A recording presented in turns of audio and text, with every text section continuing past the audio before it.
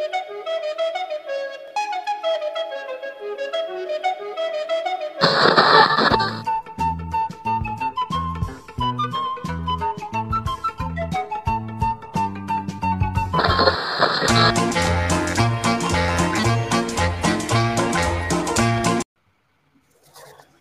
Jem and Jen, everyone. This is Clément from Commit, and today I'm with Avril from Neutron. Hey, Avril, how's it going?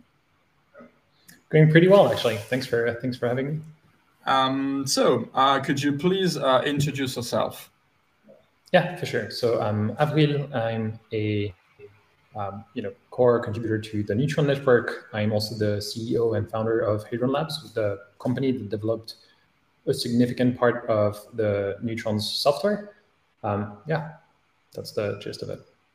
Okay, pretty short answer. So it will be the next one will be short too. I usually start the podcast with a pretty simple question. Could you sell me your company? In this case, could you sell me Neutron in 30 seconds? Yeah, for sure. Neutron is the most secure cross-chain smart contracting platform.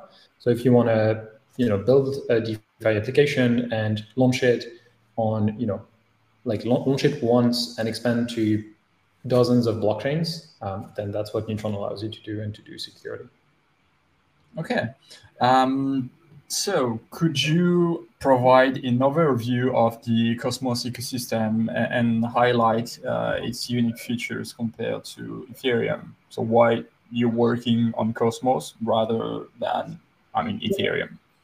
Yeah, that's a really good question. So I think the main difference between Cosmos and Ethereum is that in Cosmos, the fundamental ideas are like sovereignty and horizontal scaling. So Ethereum provides you with this like massive one world computer sort of like stack, whereby everybody can deploy on the same virtual machine, and therefore have like synchronous composability, strong network effects and such, but also strong trade-offs, whereby if you're building an application that requires like low-level access, for example, you want to run oracles into at the consensus level, or you want to have your validators perform specific actions, like for example match orders in an order book, like DYDX is doing now. You will never be able to do that at the Ethereum layer, because even if you proposed and will detect to do so, doing so would be perceived as trying to overload Ethereum's consensus, and it would be dangerous for the health of the network as a whole. And so Cosmos, on the other hand, allows you to basically build and deploy a blockchain that is specifically designed for your application. And what that gives you is the ability to really customize the stack from top to bottom to what exactly your application wants to do, to optimize for performance, UX, and all of these things. And the sort of like emerging property of having control over the entire stack is sovereignty, right? So if your community is faced with a dilemma, it's able to basically edit, like choose the fork based on what it values or privileges directly, right? It is not subservient to a superset of a community that includes your application. Concretely speaking, what that means is that Cosmos, as opposed to Ethereum, is not one virtual machine. It's an ecosystem of numerous blockchains that are sovereign, highly customized, but are still able to interoperate very closely with each other using a protocol called IBC, which is a bridging primitive, but it's a trust, it's a trust minimized bridging technology that leverages light clients, e.g. On both sides of the channels between two chains, e.g. each chain verifies the state and the messages that it gets from the other blockchain to ensure that they're valid and that they should indeed be executed. And so what that does is it creates this ecosystem of applications that are distributed but connect together pretty closely, right? Now, where Neutron fits into this is, you have this sort of like Cambrian explosion of different like designs and pretty advanced like dexes and money markets and other primitives that have been born using this stack and this like high degree of customizability. It does increase the degree of fragmentation as for liquidity, for communities, user base, and stuff. And because you're building an entire blockchain for your application, it also has a higher cost per application deployed than if you were just launching a smart contract on Ethereum. And so what we've seen is that while these technologies have been tremendously powerful, there has been a gradual move towards them, but still that has been slowed down basically by some of these challenges like liquidity fragmentation, overhead and such. And so Neutron's kind of like vision is that like you can create an ecosystem that allows applications from all across Cosmos on their own blockchains to basically come to this sort of like unified central market where they can find a larger user base to bring to their application without the friction of cross-chain interactions, because Neutron provides the tools to automate these functions, right? It abstracts away the cross-chain complexity from the user level to the infrastructure layer. And two, for applications, it allows you, if you're not, if you don't have the resources or don't want to start by building your own blockchain, you can still benefit from Cosmos's technologies by basically launching on Neutron as a smart contract and then expanding your application's reach to any other IBC-connected blockchain so that your application is able to leverage a bigger market overall, as well as all of the features that the various blockchains around Cosmos kind of like offer, basically. Okay. Well, thank you very much for this answer. Actually, you're the I mean, it's pretty new for me to have people talking about Cosmos on this show. You're the second one, honestly. The first one was Maria Gomez, who's working at the Intelligent Foundation, and so that's purely like reflects on the audience. I mean, I'm a rookie in the Cosmos universe, so that's why there will be like all these questions, and it might be really like low-level entry for some people, but for others, it might be like, really useful. How does it actually, because easy questions means that I get to LARP and pretend I'm like super smart. In reality, I'm really not. But if I can help provide context on this ecosystem that's like fairly different from a number of other ecosystems, then I'll consider this a success. So let's go. How does Neutron contribute to the goal of scalability within the Cosmos ecosystem? That's an interesting question. So, Ethereum has come to this vision of vertical scalability by, like scaling through rollups, right? So we have the system that is like tremendously decentralized and secure, but is not super performant. And so we're going to create new systems that derive their security from the underlying system, and that they can make different trade-offs so that they are very performant, but still inherit some of the good properties of Ethereum, right? And so this has been like super exciting to watch unfold. It does have limitations though, in like the bridges themselves are fairly, who governs the bridges? Are they upgradable? All of this. How do you connect rollups together? And a number of other challenges. Cosmos from the get-go, multiple years ago, opted for a different route of scaling, where it basically went the route of saying, anytime new block space is required, we just create new block space. Your application, when it launches, will create the block space that it needs to run, basically, right? So there's no competition for resources, right? So scaling as in scarcity of block space and congestions and IPs doesn't really exist in Cosmos. That's not a thing, basically. Every blockchain, like every application, comes with the block space that it needs to run, basically.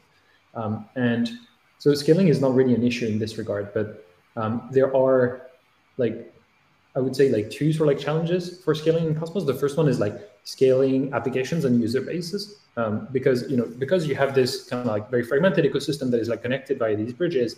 You have very distinct pools of liquidity and distinct communities, and bridging these together to basically create the critical mass that enables the next levels of growth has been something that has been challenging. So Neutron kind of our thesis is really trying to bridge these communities and these applications together and these blockchains together so that we can actually achieve that objective of reaching critical mass, having a strong enough market to motivate new builders and users to come in and join the economy.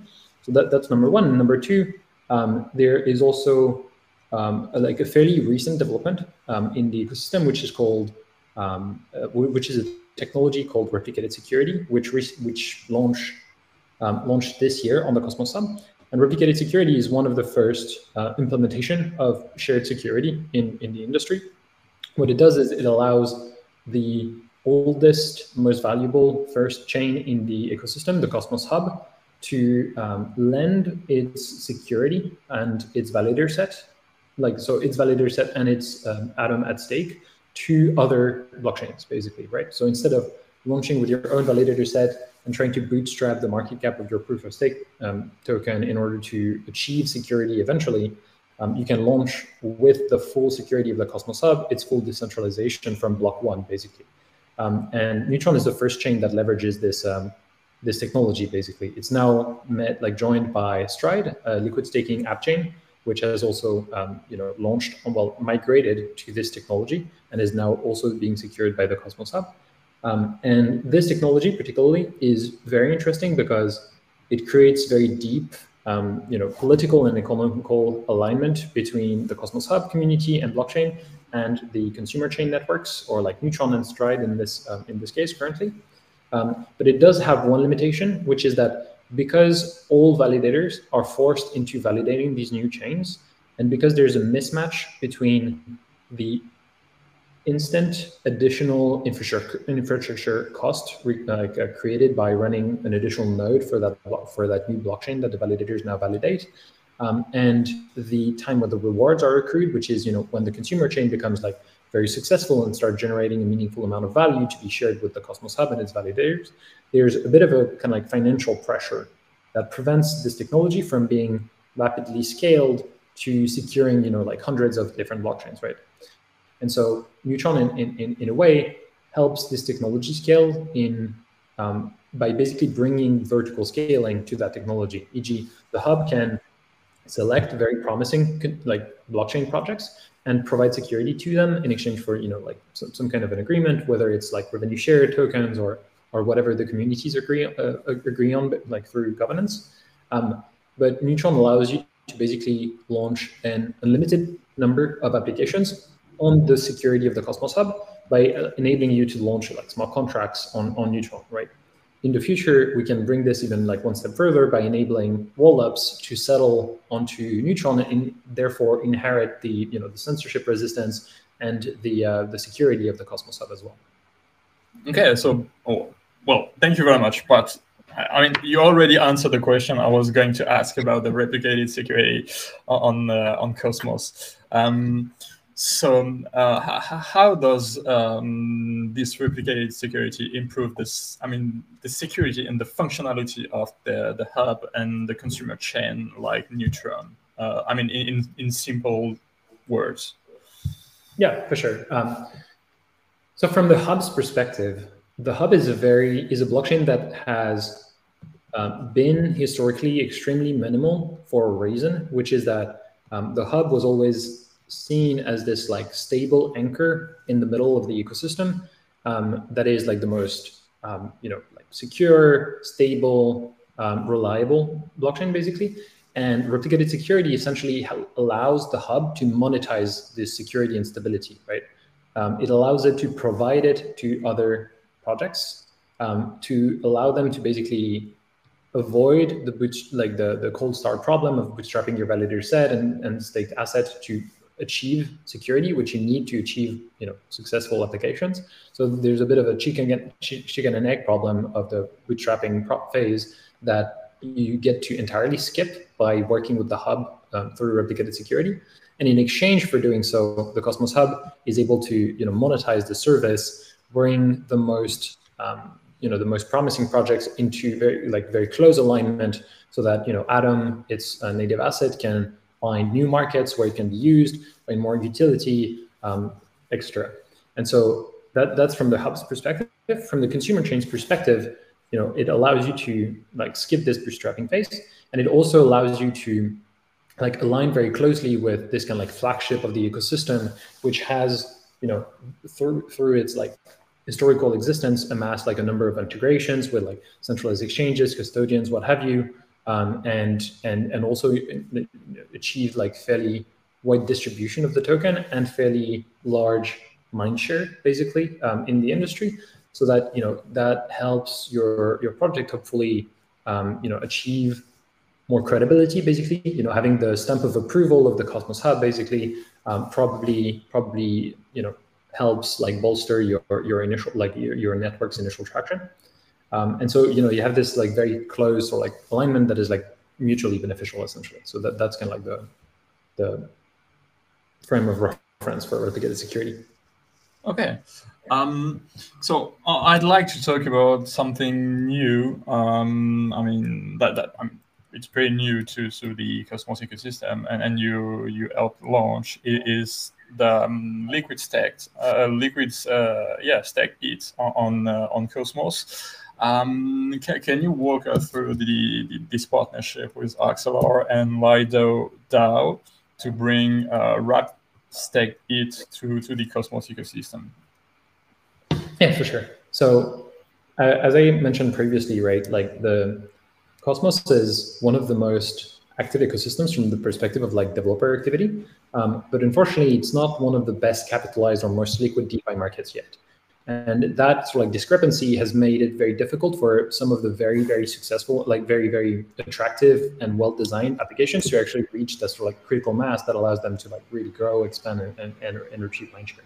And so as a result of this, to ensure that the ecosystem continues to grow and develop as it should, we need to, as a community, right, as an ecosystem, focus on making sure that we're creating the right market, bringing enough liquidity, activity, users, so that there's an actual functional economy in there. And so, from the Cosmos perspective, this collaboration basically goes into this direction, right? It's the idea that we're going to work together with other ecosystems to basically achieve a win-win situation, whereby on the one hand, Cosmos gets increased mindshare, it gets increased liquidity as well, which helps sort of like bolster its local economy. And on the other hand, like stake holder get to secure the Ethereum network, get to earn rewards from this, but also get to potentially earn additional rewards, like from incentives or from just like DeFi utilization from Cosmos. And for the Lido protocol itself, it means like a larger market that can now be expanded through, essentially. And so this kind of like cross-domain collaboration that we think is going to be a significant part of like the industry over the next few years. I think due to the sort of like different premises but similar objectives that Cosmos and Ethereum have historically had, we've seen this like massive technological divergence, and now we're seeing that both ecosystems are confronted to each other's problems, and so they're sort of like converging again towards on crushing infrastructure, on governance, on like scalability, on all of these issues. Basically, you start seeing cross-pollination basically between these two ecosystems. And so, materializing this by also economic relationships was something that we thought was interesting. And from the point of view of someone using like only like EVM chains, L2, something like that, I mean, what's the benefit of having like some liquid stake ETH on Cosmos? I mean, I can use only like Arbitrum, Optimism, Polygon, ZKVM, ZK-Sync, all these chains to, do some yield farming and stuff like that, some old traditional DeFi, rather than bridging to Cosmos. What's the main perks of having it on Cosmos? Well, there's two things. First, there's local demand to bootstrap these assets, basically. And so due to that fact, there will be local use cases. But because it's likely that there will be kind of like a mismatch between the sort of like demand for the asset and the supply of the asset in the ecosystem, it's likely that there will be attractive opportunities for earning rewards and such, right? So as a Repstic ETH holder, you might be interested in joining that economy because you are interested in Cosmos as a whole, or simply because there are attractive opportunities and you're seeking to maximize, like your own return, basically. And both of these are valid. And at the end of the day, it's like one of the difference between like I guess the most significant like difference between what we all find between deploying your RST in Cosmos and deploying it in Arbitrum is that on Arbitrum, Optimism, and other L2s, you'll find applications that are built on generalized stratums, basically, right? And so the stacks that they run on are not optimized for their specific function, whereby in Cosmos, you can actually experience this, right? So for example, if you want to use DYDX, the new upcoming version, that will be in Cosmos. And so bridging through that bridge that we recently launched and deploying your assets into DYDX is going to be something that you will have an incentive to do, because like DYDX is a unique product, and it's made even better by the fact that they were able to like increase performance and such by having their own infrastructure. And so if you want to do that, that will be in Cosmos. Sure. Okay. And on a technical level, what challenge? I mean, more maybe plural. What challenges did you face in like working on this bridge between Cosmos and Ethereum for liquid ETH? I think there's two main challenges. Like the first one is obviously like bridges are so like the like historically the most vulnerable part of protocols, and so ensuring that the right security procedures at least are in place to ensure that these assets are safe was like a very important part of a lot of the work that was done. The other one was really coordination. Like IDC as a bridge protocol works in such a way whereby the asset that you get on the other side of an IDC bridge is path dependent. E.g., if you bridge from chain A to chain B, the asset that you get on chain B is going to be the asset of the first blockchain, but encoded with the path that it took to reach your blockchain. And so if you transfer the same asset through another path, these two assets won't be fungible. And so because there was fairly strong demand for the asset in Cosmos, multiple projects wanted to bridge it. But without coordination, that would have resulted in outcomes whereby each chain would have had a different non-fungible version of wrap-state ETH, which would have made the user experience a lot more complicated and potentially also hindered the security of the asset itself. And so what we've worked towards designing is an initial system that achieves a few objectives. The first one is that like the initial bridge provider, Axelar, is one of the two bridges that were accepted by the Uniswap, due diligence report, essentially as a service provider for the Uniswap DAO, basically. And they've done very, very deep due diligence. This initiative also included fairly deep due diligence into the implementation, and, for example, included requirements like removing the previous admin multisig, which has now been deprecated in favor of like a fully governance-controlled upgrade mechanism. And so, like basically security was a very, very important part of the analysis. The second one was ensuring that the bridge itself can evolve over time to fit Lido's long-term bridging vision without, having to basically create economical debt by basically, having one denomination and then changing the bridge, and therefore having a new denomination and having to migrate all of the liquidity throughout the ecosystem, right? So what the current bridge solution has is this like bridge provider, Axelar, that routes its asset into a wrapper contract. That wrapper contract is a very simple, very small architecture surface contract that simply accepts the bridge denomination and converts it to actual wrap-state ETH ecosystem, so that all of the integrations can be made with this specific version. Now, what will happen in the future is that better systems will be implemented for this bridge. For example, the next step, which is likely to involve like both Axelar, Wormhole, and potentially other bridges, is to basically develop a solution that aggregates the signatures of multiple bridges before minting or redeeming wrap-state ETH, right? So that if one bridge provider is exploited or fails, the bridge itself, the assets are not compromised anymore, because the bridges are only relaying a signature, not funds, basically. Not like multi-chain. Not like multi-chain.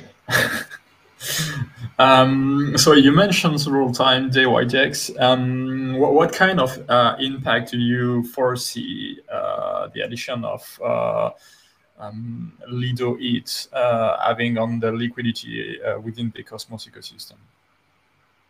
I think it's likely to be fairly significant, and I think it also it is also a strong signal between of both the directionality of the ecosystem, but also the alignment between the leading projects in the Ethereum ecosystem and in the Cosmos ecosystem, right? So those are sort of the two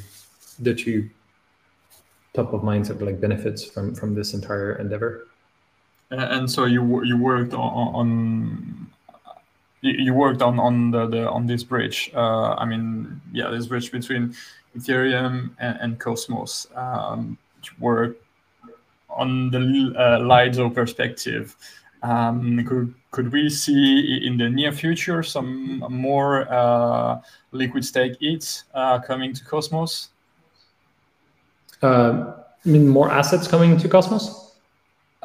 More assets, but I mean more liquid staked ETH, like from Rocket Pool, Frax ETH.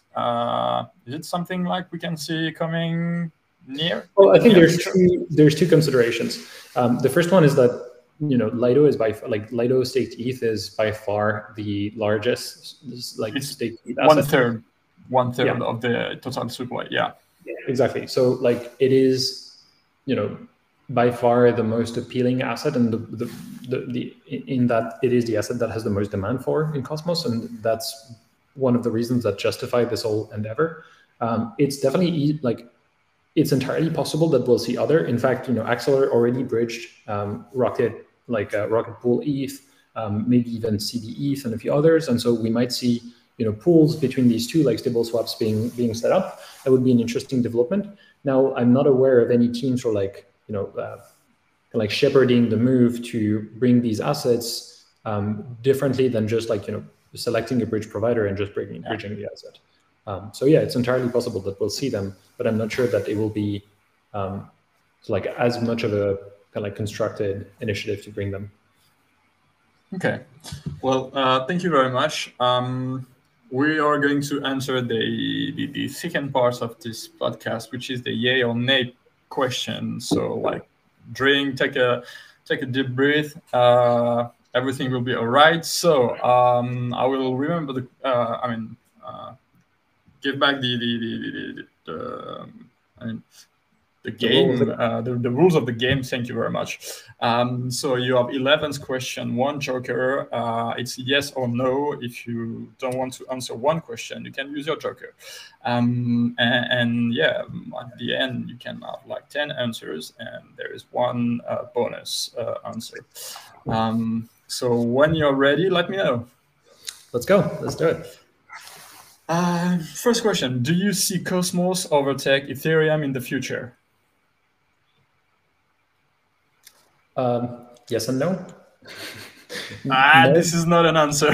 You can elaborate if you want. What do you mean by overtake? So let's say no, in that I don't think that Cosmos will become larger than Ethereum by Ethereum's metric. I don't think that actually it really depends. Technically, depending on how you define Cosmos, Binance Chain is Cosmos. Actually, they use the Cosmos stack. So by some definition, Cosmos is already pretty freaking large. Now, is one single Cosmos chain going to be as large as Ethereum? No, I don't think so. Is Cosmos going to replace Ethereum? I don't think so either. I think both of these ecosystems will basically get closer and closer together, so that Ethereum becomes the largest, most decentralized, most secure hub in probably also the one that secures the most value in DeFi in the industry. It will remain in this leading position. But then I think it will basically, Ethereum itself will be part of the Cosmos ecosystem in that it will be able to interoperate with all of the other Cosmos chains, basically. So that's why the answer was tricky. Do you think that crypto is more complex today than 10 years ago? Is it more complex today than it was? Yes. Are NFTs overrated JPEGs? PFP ones, yes. Don't you think there are too many different blockchains? Like every No. Okay. Is growth more important than security? No. Do you think people working in this industry really understand what they are doing or building? No. With nearly 33% of all liquid stake ETH circulating, do you think Lido makes Ethereum really decentralized? I think with a Lido, Ethereum would likely be on the brink of death right now, death by centralization. So on the contrary, I think Lido largely contributed to making Ethereum still as decentralized as it is today. Okay. Is proof of stake superior consensus mechanism compared to proof of work? I don't think so. I don't think it is superior. I think it's different. It has different trade-offs. They're vulnerable to different types of attacks. They have different consequences on the economies. They both have centralizing forces that have been mitigated somewhat, but we're not completely there yet. Like staking pools and mining pools are fairly tricky to deal with. So no, I think they're complementary, actually. There's a project in Cosmos doing something that I think is fairly interesting, which is it's called Babylon. And what they do is they checkpoint proof of stake chains onto the Bitcoin network, so that you basically can avoid some of the attack vectors that proof of stake is vulnerable to, but that proof of work resists, right? So that in the event of a fork due to an attack, there would be an objective external element that the social consensus of a blockchain could basically use to resume the chain, continue the chain on the canonical, on the right fork, basically, to pick the right fork. Okay. Do you consider DeFi to be riskier than traditional finance?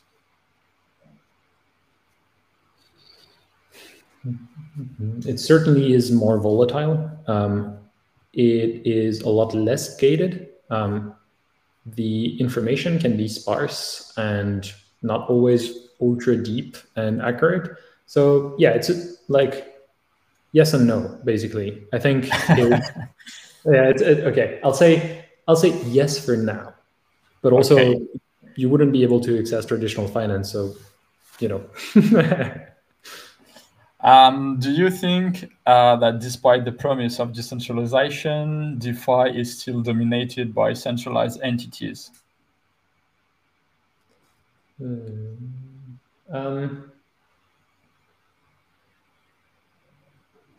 A lot less so than in traditional finance, but I agree that there's probably a lot of work to be done still. Yeah, I don't think we're at the end game of decentralization yet. Okay, so I will take that for a yeah.